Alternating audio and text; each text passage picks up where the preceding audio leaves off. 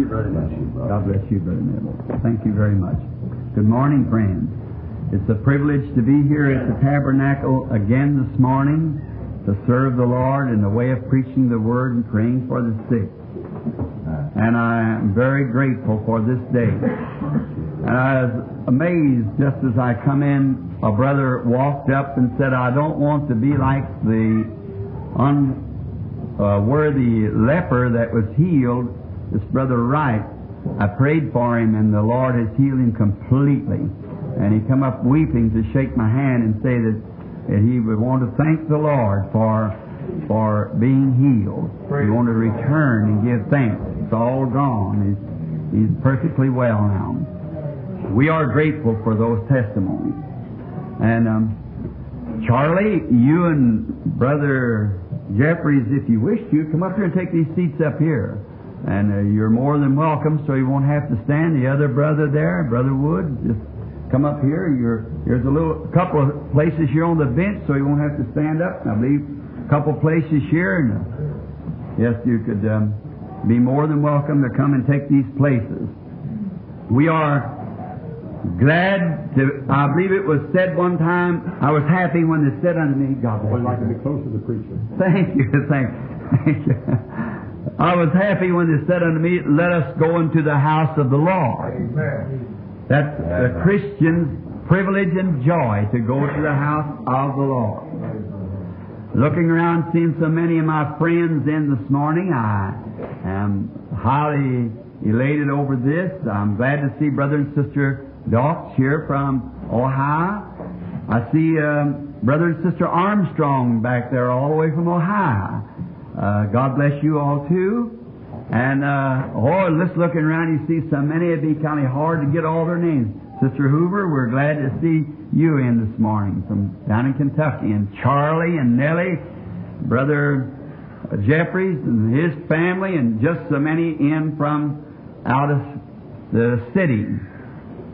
So we're expecting a great time in the Lord this morning. Expecting God to meet us in a way to bless our souls and to minister to us the things that we have need of. And as I view around over the place, if I go to calling all my friends around here, I take most of the morning saying different ones. Makes me feel good to get back to church to see all the people in. Get to meet. What will it be when we get to heaven and we meet there for that great time of everlasting, eternal fellowship together around the throne of God and the very blessings that we have all cherished. We there will be made unto His likeness and in His image and with His Spirit upon us to worship and serve Him for all eternity. Never to grow tired. Just think there's not anything that you can think of that you like to do, but what once in a while you tire in doing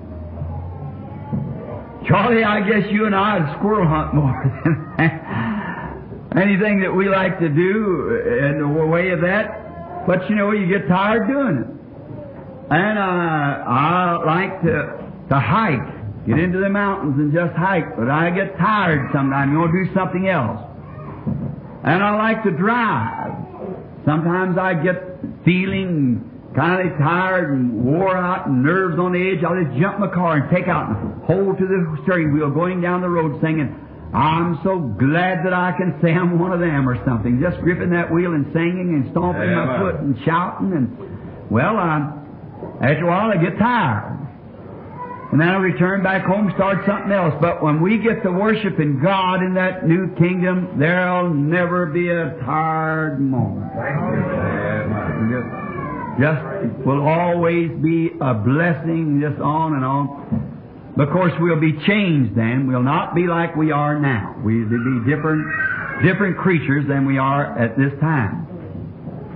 So, we are happy. I was just thinking, I don't know whether I recorded this or not. Brother Charlie, some time ago, I was down in Kentucky with him, and he said, Brother Branham, you think in the millennium you and I will squirrel hunt? I said, I don't think so, Charlie. He said, well, we liked it so well. I said, you think we will when we get in the millennium? I said, no, won't be nothing killed in the millennium. And he said, well, we just liked it. I said, Charlie, what if I could convince you that one time you were a hog and you had raised to a higher being, to being a human being? Would you ever want to go back and enjoy the pleasures of a hog? I said, no. I said, see, you'd be so much higher than the hog now. You're human. You never want to be a hog anymore. I said, I multiplied that by 10,000. That's what you'll be when you're changed from here to what you will be. You'll never want to be human again. That's right. It'll be something different. I'm so glad just for the thoughts of it, knowing that someday we will climb higher. Well, now, if the Lord is willing, next Sunday, which will be about, then I'm going to leave to go out into Wyoming with a good friend, or out into Idaho with a good friend of mine, Brother Minor Arganbright, Brother Clayton Sonmore, the Christian businessman. Next week after next is now the 7th. I'm to be in Dallas, Texas, at the Voice of Healing Convention. And my speaking night is the 7th. And then I'll return back to go over into Idaho with Brother Arganbright and the Christian businessman. And maybe have one night at Minneapolis before we leave. And then one Christian businessman's breakfast. The Lord is willing, next Sunday morning I want to be back here at Tabernacle again. And if that's permissible and be the will of the Lord. Now I want to speak on the subject of the whirlwind in the wind, if the Lord is willing. It seemed to be on my heart all week. And the other morning, real early, about 4 o'clock in the morning, I waked up and I got this thought, that day on Calvary. And I want to speak on that this morning. That day on Calvary. And now for this reading, let's turn now in our Bibles in the Scripture to the Gospel of St. Matthew at the 27th chapter. And we'll begin with the 27th verse and read a portion of this Scripture to get our backgrounds. And then we'll start right away, and after the preaching service, then we're going to have prayer for the sick. And all since the last time here, just bringing back in pattering of my new type of ministry, I had more return testimonies from that meeting than I have in any for a long time. Amen. There's something about that you must contact the person. Amen. Regardless of how much supernaturally shown. But see, healing has to lay upon the individual's faith. Now, if the individual has faith and they see, like the Holy Spirit go over the audience and say certain things happen, and that you're such and such a name and you come from such a place, and a certain thing that you've done, and it will be this way, and see all of it happen just that way, yet the individual sitting there should look up and say, that has to be God. I accept my healing. But instead of that, the individual says, lay hands on me and pray for me, so I'll be healed. But that's the way we're taught here in America, and so to believe that, and that's certainly scriptural. But now we find in Africa and different places, just let something like that happen, the whole audience reaches right up at one time, accepts their healing. Because they haven't been taught nothing. See, they haven't even been taught healing. And then when they see that, they know that there's a God that lives. And if He lives, He's supreme, and He heals, and that's it. Because the basis has already laid the foundations that He is a healer and heals the people. Then when they see His presence working through His church, then they say, that settles it. That's all we need. But we've been taught laying hands on the sick and things like that. That's the reason it doesn't work so good in America. Now, Remember, next Sunday morning, the Lord willing, Brother Neville will announce it, of course. It's a whirlwind in the wind. Now, I was giving you a little time to turn in your scriptures to Matthew 27. Let's begin reading at the 27th verse of St. Matthew's Gospel. Now let's listen close to the reading. And the soldiers of the governor took Jesus into the common hall, and gathered unto him the whole band of soldiers. And they stripped him, and put on him a scarlet robe. And when they had plaited a crown of thorns, they put it on his head, and a reed in his hand. And they bowed the knee before him, and mocked him, saying, Hail, King of the Jews! And they spit upon him, and took the reed and smote him on the head.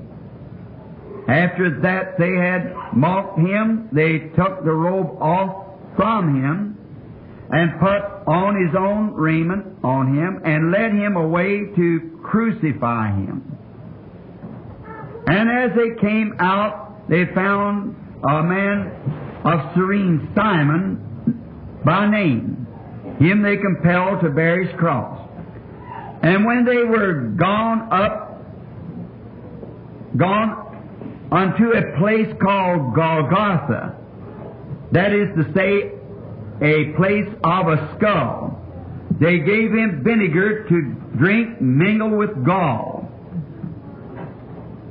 When he had tasted thereof, he would not drink. And they crucified him, and parted his garments, and cast lots, that it might be fulfilled, which was spoken by the prophet, They parted my garments among them, and upon my vesture did they cast lots. Sitting down, they watched him there, and set over his head an accusation written, "This is Jesus, the King of the Jews." Then there were two thieves crucified with him, one on the right hand and the other on the left. And they that passed by reviled him, wagging their heads, and saying, "Thou that destroyed the temple and buildest it in 3 days, save thyself. If thou be the Son of God, come down from the cross." Likewise also the chief priests, mocking him, with the scribes and elders, said, "He saved others, himself he cannot save. If he be the King of Israel, let him now come down from the cross, and we will believe him. He trusted in God. Let him deliver him now, if he will save him, for he said, I am the Son of God." The thieves also, which were crucified with him, cast the same in his teeth. Now, from the 6th hour there was darkness over all the land unto the 9th hour. About the 9th hour Jesus cried with a loud voice, saying, "Eli, Eli, lama sabachthani." That is to say, my God, why hast thou forsaken me?" Some of them that stood there, when they heard that, said, "This man called for Elias." And straightway one ran and took a sponge and filled it with vinegar and put it on a reed and gave him to drink. The rest said, let us see whether Elias will come and save him." Jesus, when he had cried again with a loud voice, yielded up the ghost. And behold, the veil of the temple was rent in twain from the top to the bottom, and the earth did quake, and the rocks rent. The graves were opened, and many bodies of the saints that slept arose, and came out of the grave after His resurrection, and went into the holy city, and appeared unto many. Now when the centurion and they that were with him watching Jesus saw the earthquake and those things that were done, they feared greatly, saying, Truly, this was the Son of God. Let us bow our heads just a moment for prayer. Lord, we know that Thou art God, and after reading this sacred and holy Word, we can still see that Your nature has not changed. You are always God. And it seemed like that Jesus was not going to have any help, that He was taken by wicked hands and was hacked to pieces and spit upon and mocked and hanging on the cross, bleeding, dying. And it seemed like there was no help nowhere. Even He cried Himself, my God, why hast Thou forsaken me? But You act in the moment that when nothing else can act. We are given to know, Lord, that if we have any rivers that we cannot cross, if we have any mountains we cannot go through, God specializes in doing things that others cannot do. You are a specialist on the job. For You know the reason of that day on Calvary. You being God the Infinite One knew this hour must come. But when it was fulfilled, then You showed You were God. You showed who was boss. Amen. You shook the earth, and the saints that slept in the ground come out. You blackened the sun in the night as the darkness of night, showing that You were God, but You seemed to be silent so long. Let us from this draw this conclusion that as long as we are walking in the Spirit, led by the hand of God, no matter what seems to be wrong, yet we are facing Calvary, God will speak in the right hour, at the right time. Now, Father God, we would ask forgiveness of our sins and our trespasses. We would ask for Your Spirit to lead us. Lead us as the dove led the lamb. Let us be obedient to whatever may befall us, knowing this, that God works all things well, and know that it'll be all right. Be with us today in this service. We pray that You'll save those who are in condition to be saved and are seeking for salvation. Fill those with eternal life who are seeking such. We pray that You'll heal those that are sick and afflicted, that have come seeking healing. Thank You, Lord. And we'll praise Thee for it. We ask it in the name of Your Son, our Savior, Jesus Christ. Thank You, Lord. Amen. Thank You.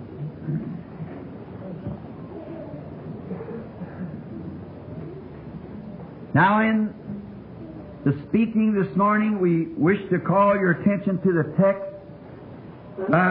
chosen to speak from, that day on Calvary. It seems like it would be a little out of season. This should be on Good Friday. Calvary should be remembered every day. Yes, amen. And we've heard so much about it, read so much about it. Preachers have preached on it since the beginning of time. Singers have sang of it through the ages. Prophets foretold it 4,000 years before it ever happened. And the prophets of this day point back to when it did happen. It's such an important day. It's one of the most important days of all the days that God ever let dawn on the earth. And if it's so important to the human race, Calvary, I think it's good for us to go back and examine it and see just what it means to us. Amen. For I'm sure at this late hour that we're living, we are seeking every importance of God that we can know. Amen. And all that we can find out. We are here to learn of it, to see what is for us and what God has done for us, and see what He's promised to do for us. And that's what we come to church for. That's why the preacher preaches. That's why he studies and meditates in the Scripture and seeks for inspiration, is because he is a public servant to God's people. Amen. And he's trying to find something that God would have to say to His people. Something that would help them. Maybe it might be condemn them in their sins, but would be a help to raise them up that they might forsake their sins and then raise up to serve the Lord. And ministers should seek these things. If this day being so important, one of the greatest days, let us look at 3 different things that day meant to us.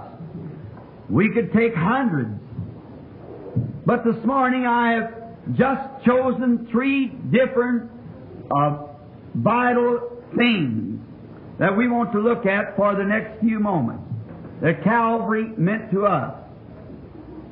And I pray that it'll condemn every sinner that's present. That'll make every saint go on to his knees. Thank you, Jesus.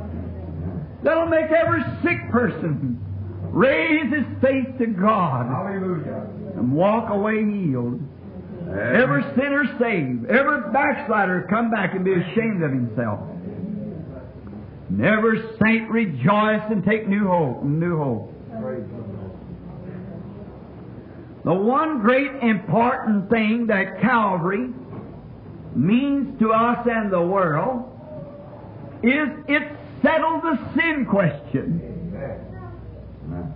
once for all. Man was found guilty of sin, and sin was a penalty that no man could pay. The penalty was so great until there wasn't anyone that could pay the penalty. I truly believe that God ordained it that way. That the penalty would be so great that no man could pay it, so He could do it Himself. Now the penalty of sin was death. And we were all born in sin, shaped in iniquity, come to the world speaking lies. Therefore there wasn't none of us that was worthy, or they could find no one on earth that was worthy. And sin did not start on the earth. Sin started in heaven. Lucifer, the devil, was a condemned creature for his disobedience before he ever struck the earth. Sin began in heaven, where God put the angels and so forth upon the same basis that He put human beings on. Knowledge, the tree of knowledge, the tree of life, and the tree of knowledge, where man could take his choice. And when Lucifer was given the preeminence to make his choice, he wanted something better than God had. That started the trouble. And There was a requirement for sin. The requirement was death. Death was the penalty. And that is, we could go into great details of this because I do not believe that there is but one death. There is one life. And I believe a man that has eternal life can never die. Amen. Praise the Lord. And I believe there is a complete annihilation of that soul that sins. For the Bible says, the soul that sinneth, it shall surely die. Yeah. Not the man, the soul that sinneth. So Satan must surely die. Amen. To be completely destroyed. I disagree with the universalists that say Satan will be saved. He sinned, and he's the originator of sin. Right. And his soul sinned, and he was a spirit. That spirit shall be totally annihilated. Amen. There'll be nothing left of it. And when sin struck the earth, back in the beginning, like a sheet of blackness falling from the heavens, it literally paralyzed the earth. It threw every creature on the earth and all of God's creation in bondage. Man was under bondage of death, sickness, trouble, sorrows. All nature fell with it. Sin was an anesthetic that actually paralyzed the earth. And then we were set here hopeless, because every creature on earth was subject to it. And everyone born on earth was subject to it. So it had to come from some place where there was no sin. It could not come from the earth. One of us could not redeem the other. It had to come from another. Therefore, when man realized that he was separated from his God, he became a wonder. They wept, they cried, they toiled, they wandered about through the mountains and through the deserts, seeking a city whose builder and maker was God. Amen. For he knew that if he ever got back in the presence of God, he could talk it over with Him. Amen. But there was no way back. He become lost. He didn't know which way to turn. So he just took out wandering, trying to find somewhere that he could find a way back to that place. Something on the inside of him told him that he come from a place that was perfect. There is not a person here in this visible audience this morning, or in the audience of the magnetic tape, where it'll go around the world. There's no one here or anywhere but what seeks for that perfection. You get your bills paid, you think that'll settle it. When you got your bills paid, then somebody's sick in your family. When the sickness gets all right, then you got more bills to pay. The first thing you know, your hair is turning gray, and then you want to be back young. And there's something all the time, constantly, because of that wave of sin. But in your heart, because that you seek for that, it shows that there is a perfection somewhere. Amen. Somewhere there's something. That's the reason many times today that a sinner is still wandering about. A beautiful young girl will cut off the locks of her hair to be popular, paint up her face to make her look pretty, put on clothes to show the form of her being. Because it's the only thing that she can find. Finding somewhere to try to find something to come back to her. When she can cause man to whistle at her, wave at her, flirt with her. Young man will do the same thing to the woman. Try to make himself attractive to her. Neighbors will build a house and fix it a certain way because it'll look a little better than his neighbor's place. All the time we are seeking for something, and something keeps going just a little above it. The young lady will find another young lady's more popular than she. The neighbor will find a house that looks better than his.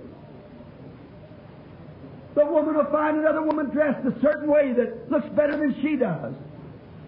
It's something in us that's seeking out for something. And it shows that we are lost. We want to find that something that'll bring us to that satisfaction. That'll fill that spot of hunger in there. But it seems like we can't find it. Human beings tried it through the ages.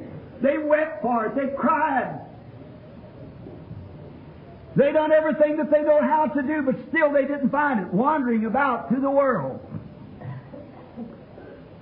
Finally, one day, that's that day of Calvary, there was one came down from glory. Yes. One by the name of Jesus Christ, the Son of God, who came from glory, and Calvary was formed. That was the day that the price was paid, and sin question was settled forever, and it opened up the way unto this thing that we're hungering and thirsting for. It brought a place of satisfaction. There's no man that's ever visited Calvary and seen it the way it was that can ever be the same. Everything that he ever desired or longed for is met when he reaches that place. It was such an important day and such an important thing. It shook the world. Amen. It shook the world like it was never shook before. When Jesus died at Calvary and paid the sin question, this sinful world had a blackout. The sun went down in the middle of the day. It had a nervous prostration, and a rock shook, the mountains rent, and the dead bodies bursted from the grave. What did it do? God zeroed in on Calvary. He wounded that animal called Satan forever. Now he's been more vicious since then, because it brought light to the human race. And anyone knows that a wounded animal is the most vicious, crawling around with his back broke. Now, Satan was knocked out at Calvary. The earth proved that it was the greatest price that was ever paid, and the only one that could pay it come and done it at Calvary. Amen. That's where the great price is paid. That's one of the things. God had required it. No man was worthy. No man was able. No man could do it. And God came Himself. Amen. And was made human. Amen. And lived a human life under human desires. And was crucified at Calvary. And there, when Satan thought he wouldn't do it, he wouldn't go to it, he went through Gethsemane and every temptation that any man ever stood. He went through it just like all men. But He paid the price. That's what blacked the earth out. Amen. Like an anesthetic for an operation. When a doctor gives a man an anesthetic, he first knocks him out before he can do it. And when God gave the operation for the church, the world got an anesthetic. Nature had a convulsion. No wonder God in human flesh was dying. It was the hour that the world had looked for, yet many of them did not know it. Like it is today, many look for these things, and yet they don't recognize them. They don't realize the way out. They're still trying to seek pleasures and things of the world, trying to find their way out. There has been many signposts that pointed to that day. Many great foreshadows. It had been foreshadowed by the lamb, by the bullock, by the turtle dove, and all these things, but yet it could not break it. It could not break that death hold. For Satan had the earth. The very rocks that he once walked up and down on the earth, burning brimstones. Lucifer was the son of the morning. And he walked on the earth when it was a burning volcano. Those same rocks that had cooled off when Jesus died at Calvary belched forth out of the earth. The price that was paid and the bondage of Satan was broke. God put back into the hands of man a way back to what he was looking for. He had to weep no more. When he broke the backbone of Satan there at Calvary, the backbone of sin, of sickness, and it brings every mortal being on the earth back into the presence of God with sins forgiven. Amen. Hallelujah. Hallelujah. Thank you, Lord. Our sins are forgiven. No more can Satan black us off from God. There's a highway made. There's a telephone sitting there. Hallelujah. There's a line to glory. Amen. Amen. Brings every person in reach of that line. If a man is full of sin, it connected him in on central. He can be forgiven of that sin. Amen. Not only that, but that sin is paid for. Lord, you don't have to say, I'm not worthy. Sure you're not. You never could be. But a worthy one took your place. Right. Praise the Lord. You are free. You don't have to wonder anymore. You don't have to be a pleasure-seeking man out here on the earth. For there is a fountain filled with blood drawn from Emmanuel's veins, where sinners plunged beneath the flood lose all their guilty sins. You don't have to be lost. There is a highway and a way, and it's called the way of holiness. Amen. The unclean don't pass over it, for he comes to the fountain first. Amen. Then he enters the highway. Oh, praise His name. He broke the powers of Satan. He opened the prison doors of hell to every man that was shut up in this earth in the prisons, fearing that when he died, what death would be to him. On Calvary, he opened those cell doors. Let every captive go free. Hallelujah.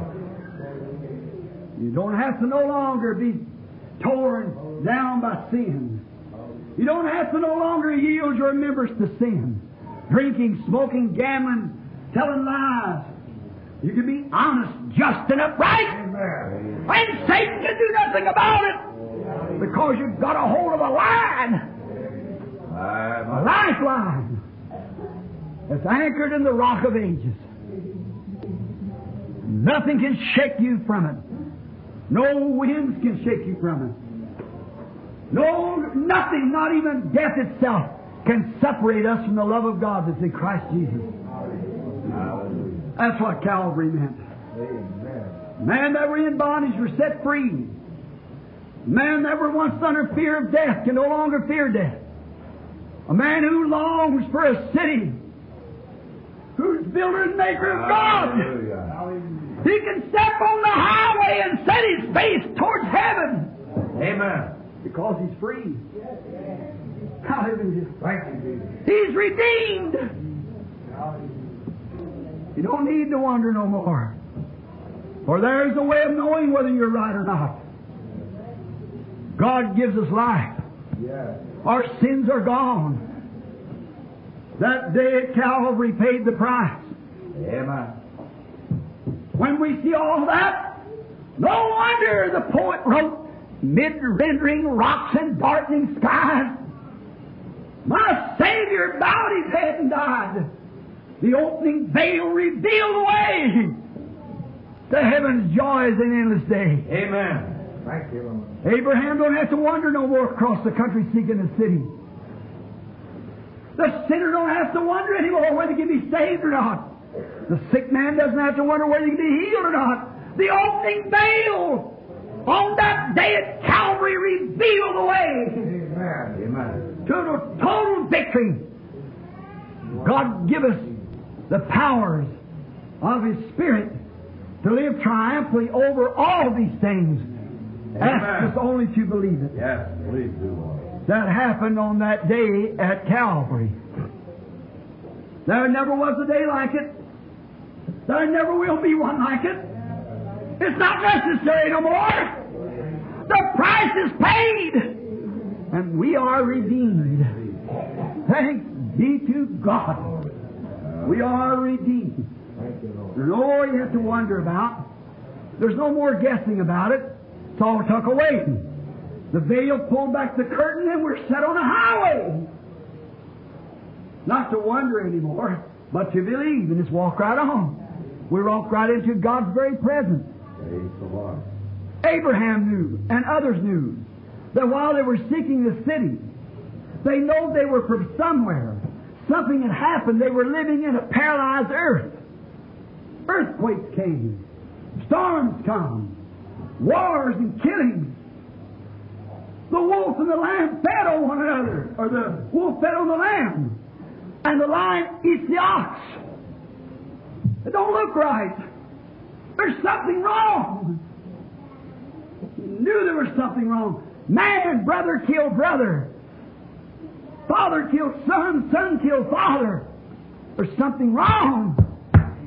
He's getting old, he's dying, he's withering away, his sickness is on him, he's in bondage. The trees grow but not immortal. They die. The mountains change. The seas dry up. The waters fail. There's something wrong, and he sought a place, a city where that didn't happen no more. Amen. He knew if he could ever get back into the presence of the one that made it right, he could talk it over with him. Amen. Oh, what a privileged sinner it is this morning to know that you got the way now. That day at Calvary opened up the way for all those patriarchs hunted for and sought for. Calvary gave it to you free. Amen. How would you turn it down? How would you turn it down to join a denomination? How would you turn it down to substitute something for it? That's right. The pleasures of the world. Why not accept it? The opening veil brings a man right back into the presence of God without sin on him of any kind, and sets a road before him to the thing that he's seeking for. Amen. Heaven, glory, peace, eternal life, everything right before him. That day was the death blow to Satan's power. It ended everything. And I can see him there. He was Eden's lamb from the very first shadow that come of it. When Abel, by faith, offered unto God a more excellent sacrifice than Cain. He must have tied a grapevine around the lamb's neck, drug him up to the rock, took a rock in his hand for a lance and pulled his little head back, and chopped and hacked him until he died. And his wool bathed with his own blood. He watered in his blood. It was a shadow. But on that day at Calvary, there was a lamb of this earth, but it was a lamb of God that was dying, watered in his own blood. He was hacked and chopped and beat and spit on and slammed and smacked and everything by the world. And the blood dropping off of his locks. Thank you, Lord. Thank you. When Abel's lamb died, it died speaking in a language that Abel could not understand. It was bleeding. And when God's Lamb died that day at Calvary, He spoke in a language that no one understood Him. Yeah. My God, why hast thou forsaken me? Amen. It was God's Lamb, hacked to pieces, chopped up. He was the very Lamb that Abel had in mind when he seen the promised seed of the woman. He was the Lamb that Daniel saw that was shoot out of the mountain without hands. He was the wheel in the middle of the wheel for the prophet.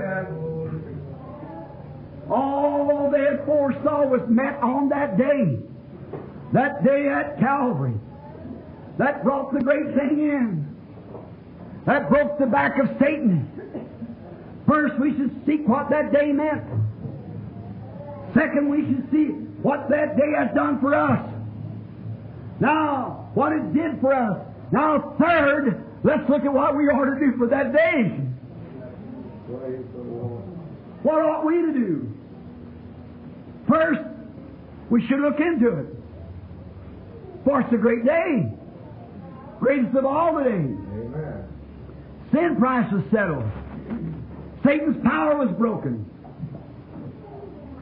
And now we want to see what we should do in return. Now in return, when Jesus died at Calvary, on Calvary that day, He not only paid the price for our sins, but He also paid the price and made a way that we could follow Him. For we, as the fallen Adams, that's been redeemed, as the Spirit led Adam, the first Adam, by the Spirit that had control of all nature, then we, the second Adam, or the man of the earth, has been redeemed by Christ from the day of Calvary, can follow Him. Now when He died at Calvary, He made a way. He gave up the Spirit, the Holy Spirit, that sent it back to the earth for you and I to live by. That's what Calvary means to us, to follow Him. First, look into it. See what it did for us. And now, what must we do in regards to it? What must you and I do? Now, we say, well, I appreciate that. That's very fine. But we got to accept it. And to accept it is to accept His person, Christ in our heart. Then we are free from sin. Therefore, there's no sin shackles hanging on us at all. God, just like we had never sinned, the perfect sacrifice made us perfect. For Jesus said, "Be ye therefore perfect, even as your Father in heaven is perfect." Then there's no more to be done, but we are made perfect in the presence of God. Now, there's where we lose our position. If we don't watch, we try to look back to what we was. And as long as we look back to what we was, the sacrifice means nothing to us. Oh, can't you see it, church? I would not try the job. I can't. And neither can you. There's no need of trying. You're lost to begin with, as long as you look to what you've done. But don't look to what you've done. Look what that day on Calvary did to you. It paid your price. It settled the question. Your sins be as scarlet. They're as white as snow. Red like crimson. White like wool.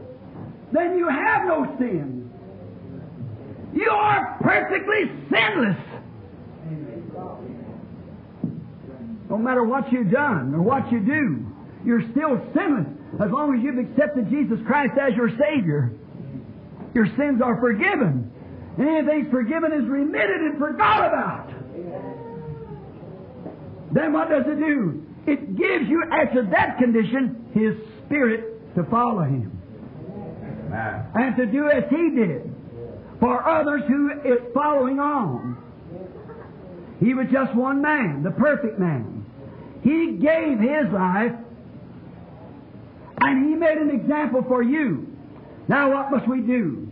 Now the first thing I want to say is Jesus never lived for Himself. Amen. His life was spent for others. That's perfectly eternal life. When you say you go to church and you do good things, that's fine. But when you live your life to yourself, you haven't eternal life. Eternal life is living for others. Amen. It proved that when He come in the Lamb of God, He lived and had eternal life because He did not live for Himself, He lived for others. And you receive eternal life by receiving that day, and you don't live for yourself no more, you live for others. Someone said, how can you stand and let anybody call you such a bad name? You don't live for yourself. You live for others that you might redeem that man. Amen. You become sons. And the trouble of it is, the church has forgot they were sons. Amen. You are sons. You're taking Christ's place. You are sons, so don't live for yourself. Live for others. Well, Brother Branham, I can live for this brother because he sure is a nice man. That's not it. Live for that man who hates you. That's right. Amen. Live for that person who would kill you if they could. That's right. That's what they've done to him. They killed him and he died that he might save them. That's eternal life. Amen. When you get that's in your bosom, you're facing heaven, man. But you sacrifice your own things. Give them up like the sheep gives its wool. Amen. You look on towards Calvary. I hope this helps you. Amen. To get in a place. That's what the tabernacle, that's what all people has got to do. Is find out what you are. And what's the purpose. Church isn't going to church just to play music, sing songs. Church is a place where correction, judgment begins at the house of God. Amen. Amen. We must reckon ourselves dead and alive to Christ. Then He made the way that we could sacrifice ourselves to His service, to follow Him. If we follow Him, we lead the life that He led. That's wonderful. Jesus said and spoke of it. Let me just give you a few quotations on it. Listen close. Don't miss it. Jesus said at that day He would separate the people like the sheep and the goats. And He would say to the goats, stand on the left side, and to the sheep, stand on the right side. And He said to the goats, depart from me, because I was hungry, and you didn't feed me. I was in prison, and you did not visit me. I was naked, and you clothed me not. I was thirsty, and you gave me no drink. I was sick, and you didn't visit me. So depart from me. And on the sheep He said, I was hungry, and you fed me. I was naked, and you gave me clothing. I was sick, and you ministered to me. And notice, don't fail to get this, church. Keep this in your heart forever. It was so unconsciously done. The people don't do it for a line of duty. A man that gives you something there because he ought to do it. A man that feeds you because he ought to do it. He's got a selfish idea. It should be your very life. My God. Your very action. It was so surprising to these sheep that they said, Lord, when were you hungry and we wouldn't feed you? When were you hungry and we fed you? When were you naked and we gave you clothes? When were you thirsty and we gave you drink? When were you sick and we ministered to you? Thank you. It was so automatically out of love. Yeah. Just your life lived in them. God, let the people see what Calvary did for us. So automatically, when were you, Lord? We never knew that. Look what Jesus turned and said, in so much as you have done unto these, you did it unto me. Amen. Unselfish life. Not the second thought. Not to think about it. But you are so dead to the things of this world. And so alive in Christ. And so walking on the highway that these things are just an automatic thing. You just do it. I say, when the Lord want me to do that, it's not that. You're just part of Him. His Spirit's in you. And you act the way He acted.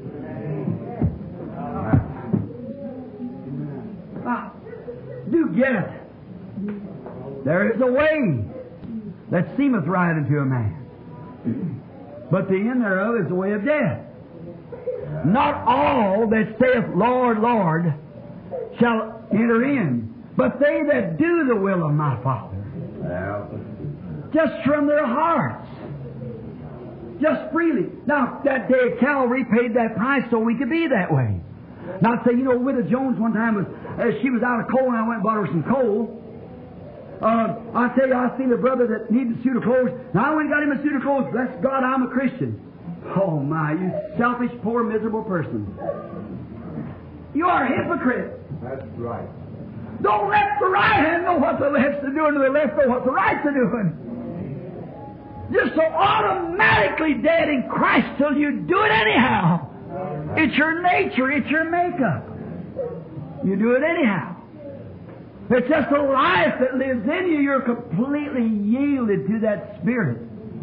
And it just lives itself in you. Oh, you feel that blessed Spirit? That life.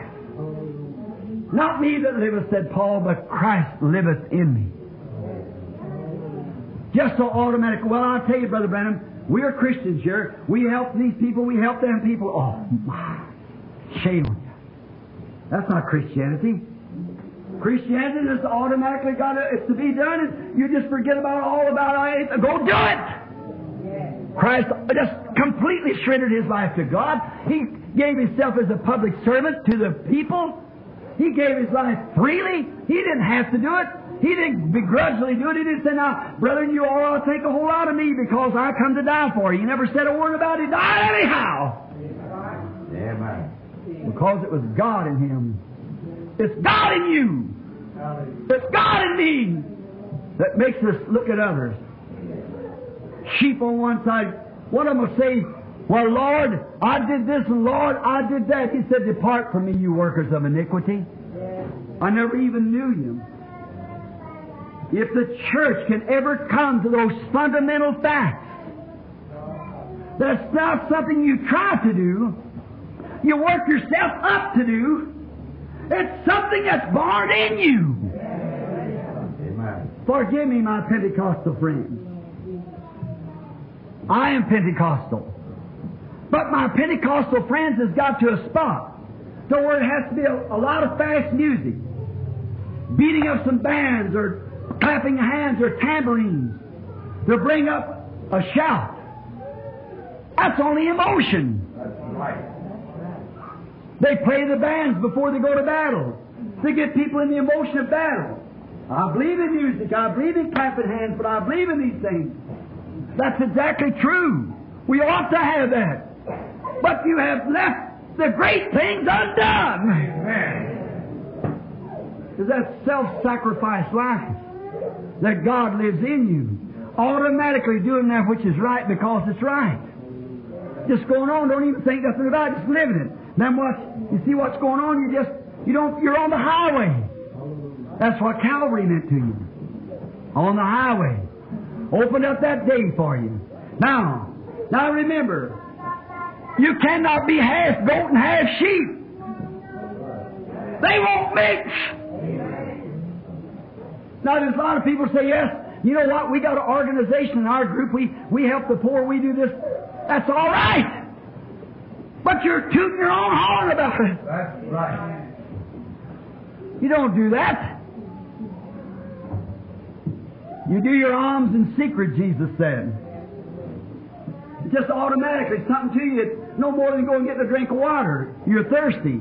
If the next man's thirsty, you think about him too. Next man's need, you think about him the same as with your own need, and don't pay no attention to it, just live on. Now, you can't be half sheep and half goat. So if you say, well, our church has got an organization, we give to the poor, we do this and do that and do the other. If you have that without that other, the life of Christ, then you're just absolutely doing it in vain.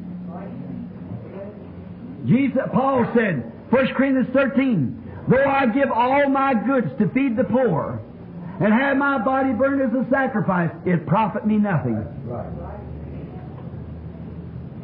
This is hard, but it's true. That's right. You got to come to that fact. Praise the Lord. Amen. Thank you, Lord. Recognize what Calvary did for you. We look at it and say, oh yes, that's fine. That ain't it. If that Son of God had to go to Calvary for crucifixion, every son that comes must go to a Calvary. He must also have a Calvary. You must have that day of Calvary. I've got to have that day of Calvary. That settles the sin question. Not shake hands with the preacher. Not be shook into the church. Not come in by letter. Not come in by profession. But come in by birth. Amen. He never gave a letter. He never gave a profession. He gave a birth. Amen. That's how we come in. Then from that, automatically we're living Christian lives. Now, another remark. Half goat, half sheep. They don't have such a thing. You're not half goat and half sheep. You're either goat or sheep. Now, if you're just doing good things and think you can get in by that, then there wouldn't have to be a day of Calvary. The law provided that. But being taken a day of Calvary was to bring that in. That we could not be just church members, but be sons and daughters of God. That's what the day of Calvary was. That's what it meant to you. That you might do and follow and act like Jesus. Now the river doesn't run up and down at the same time. The river only runs one way. And the Spirit of God just runs one way. It doesn't mix things with it. It runs the same way.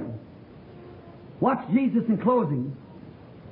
Jesus said, the works that I do shall you do also. And greater than this shall you do, for I go to my Father. I'm not saying this so much to the church here. You understand. But these messages are taped. Tens of thousands hear them around the world. I'm going to answer that question for the critics right now. I've often been told.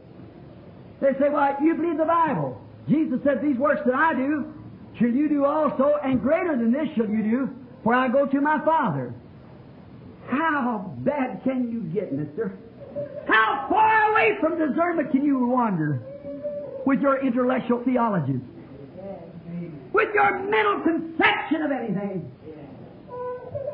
My gracious and lost friend, can you not understand that the Bible is spiritually interpreted? Jesus thanked the Father, He'd hid it from the educated and shrewd and wise and prudent, and would reveal it to babes such as would come to Calvary. Now watch. Jesus said, watch how He stated it. The works that I do, He's doing them right now. The works that I'm doing now, healing the sick, raising the dead, opening the eyes of the blind, these works shall you do also. You'll do these if you believe in me. You do these works. And then a greater than this shall you do. For I go to my Father. A little while and the world won't see me no more. Yet you'll see me. I'll be with you, even in you, to the end of the world. I will not leave you comfortless. I'll pray the Father. He'll send you another Comforter, which is the Holy Ghost, whom the world cannot receive, yet you can receive Him. Now notice, the greater works was to have the power in the church, not only to heal the sick by prayer, cast out devils by prayer, but to impart eternal life to believers. The Holy Ghost was coming and given into the hands of the church to impart life. Oh, praise His name. Oh, Hallelujah. Thank you, Lord. that's what Calvary meant. Yes. It took stooped, degraded men and women and lifted them into a place to be sons and daughters of God, Thank you. to heal the sick Hallelujah. and to impart eternal life by giving the Holy Ghost to obedient believers.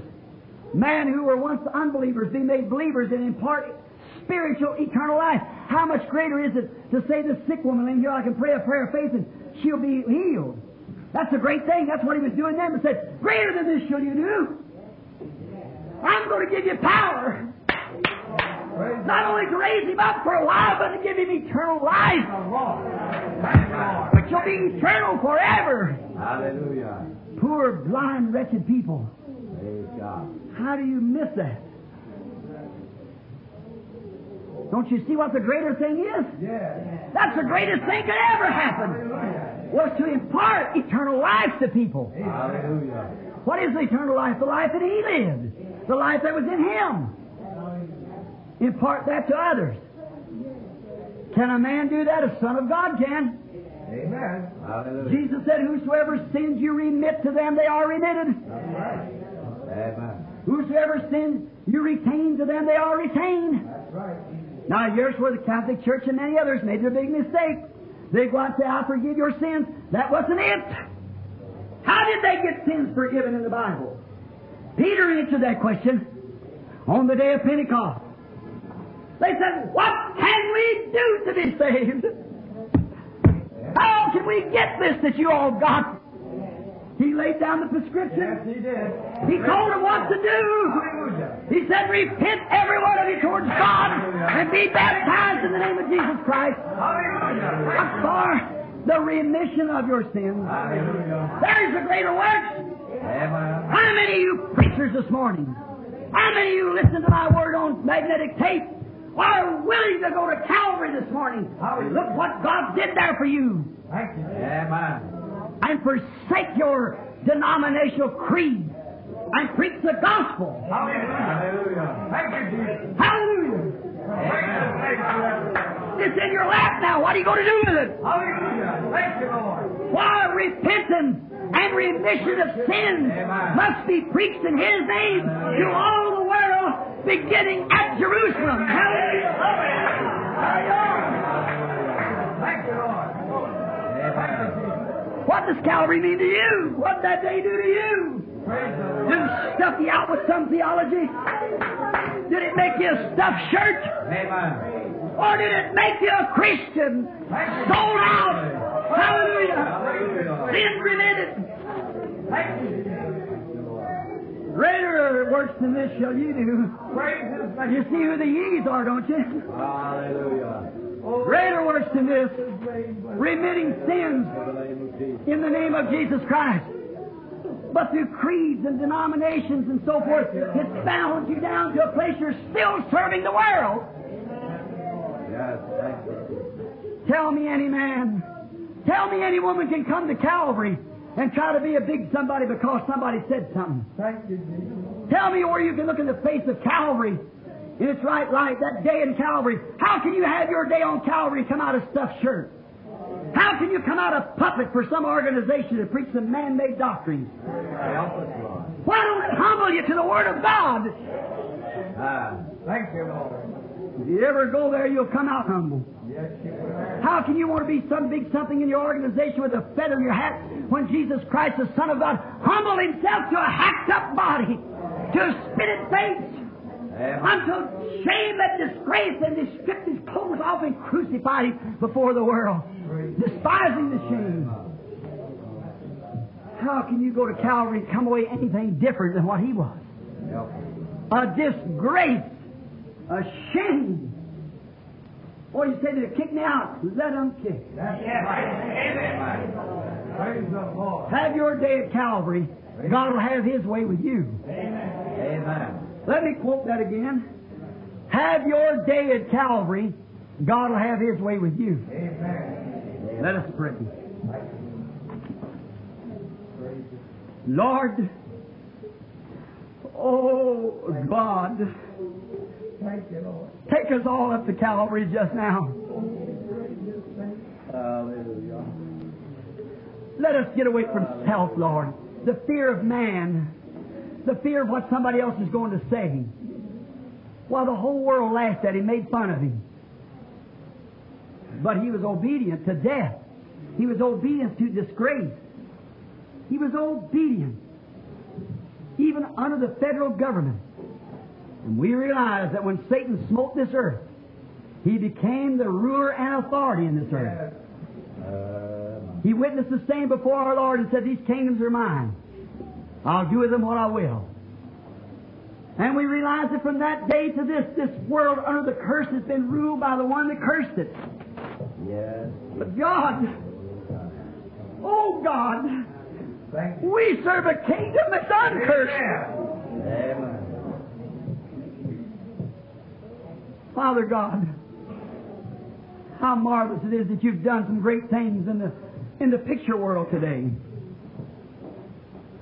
Letting these great pictures like Ten Commandments and this so forth come out.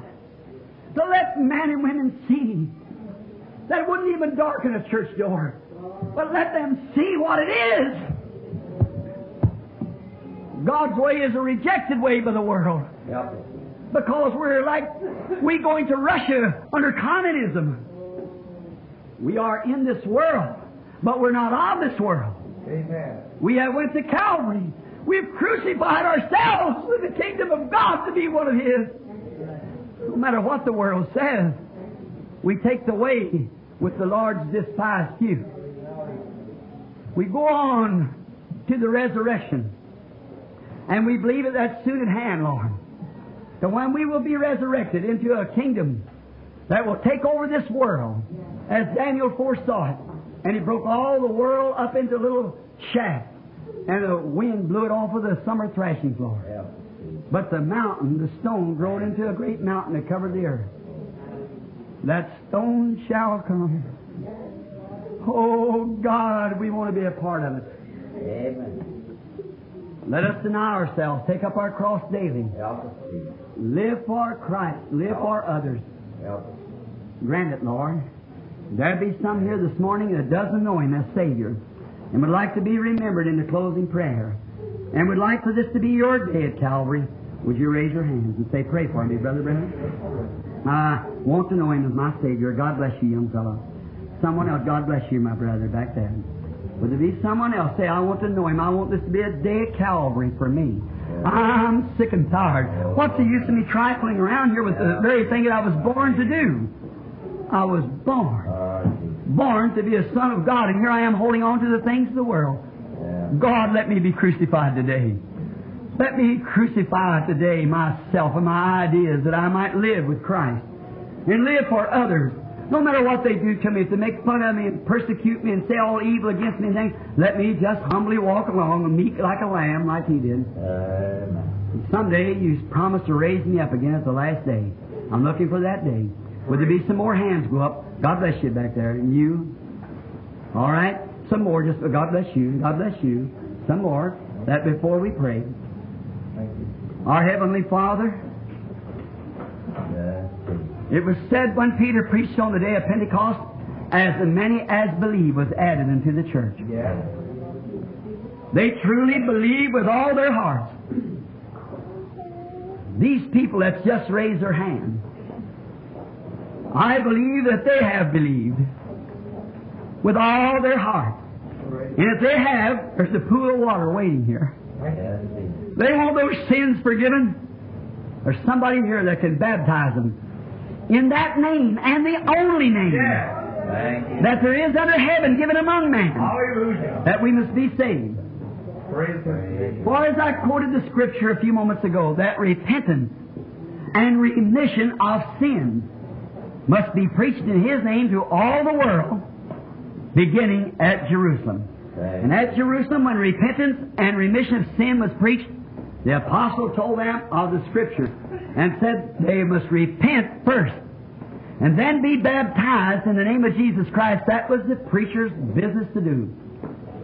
For them to repent and Him to baptize them for the remission of their sins. Thank you, Jesus. Whosoever sins you remit, to them they are remitted. Whosoever sins you retain, to them they are retained. Thank you, Jesus. Father, how did the world ever get off on a tantrum like that? Why not believe the simple gospel?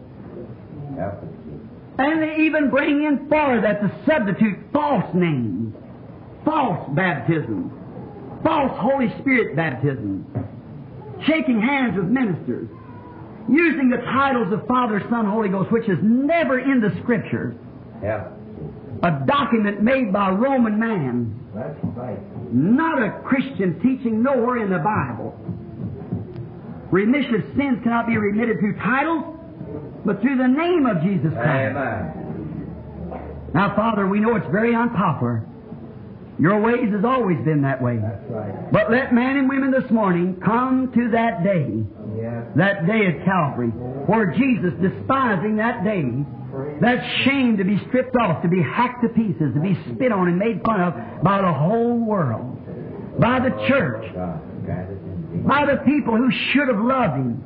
And yet in all that, He opened not His mouth and went and died for those people that were making fun of Him. Yes. God, take us to Calvary this morning. Amen. And if they say we're crazy, they say we got the Scriptures wrong, whatever they want to say, God, they cannot stand in the presence of God and say it's wrong. Help. They cannot cover their sins by the Bible. The Bible uncovers their sins. Their unbelief. Yeah. To be popular. To do like the rest of the crowd. Let them come to Calvary this morning and begin at Jerusalem.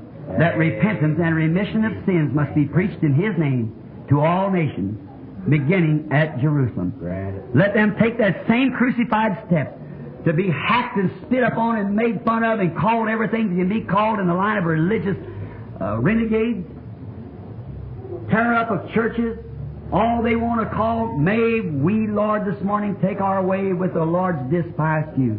May we walk like the apostles did, neither turning right or left, and from the goodness of our hearts serve God. Amen. Grant it, Father. Now heal the sick and the afflicted that's coming into the prayer line. May these who raise their hands in their hearts repent right now. May those who have stood back so long quickly move to the water and have their sins remitted upon the name of the sacrifice, Jesus Christ, the Son of God. Yeah. Amen.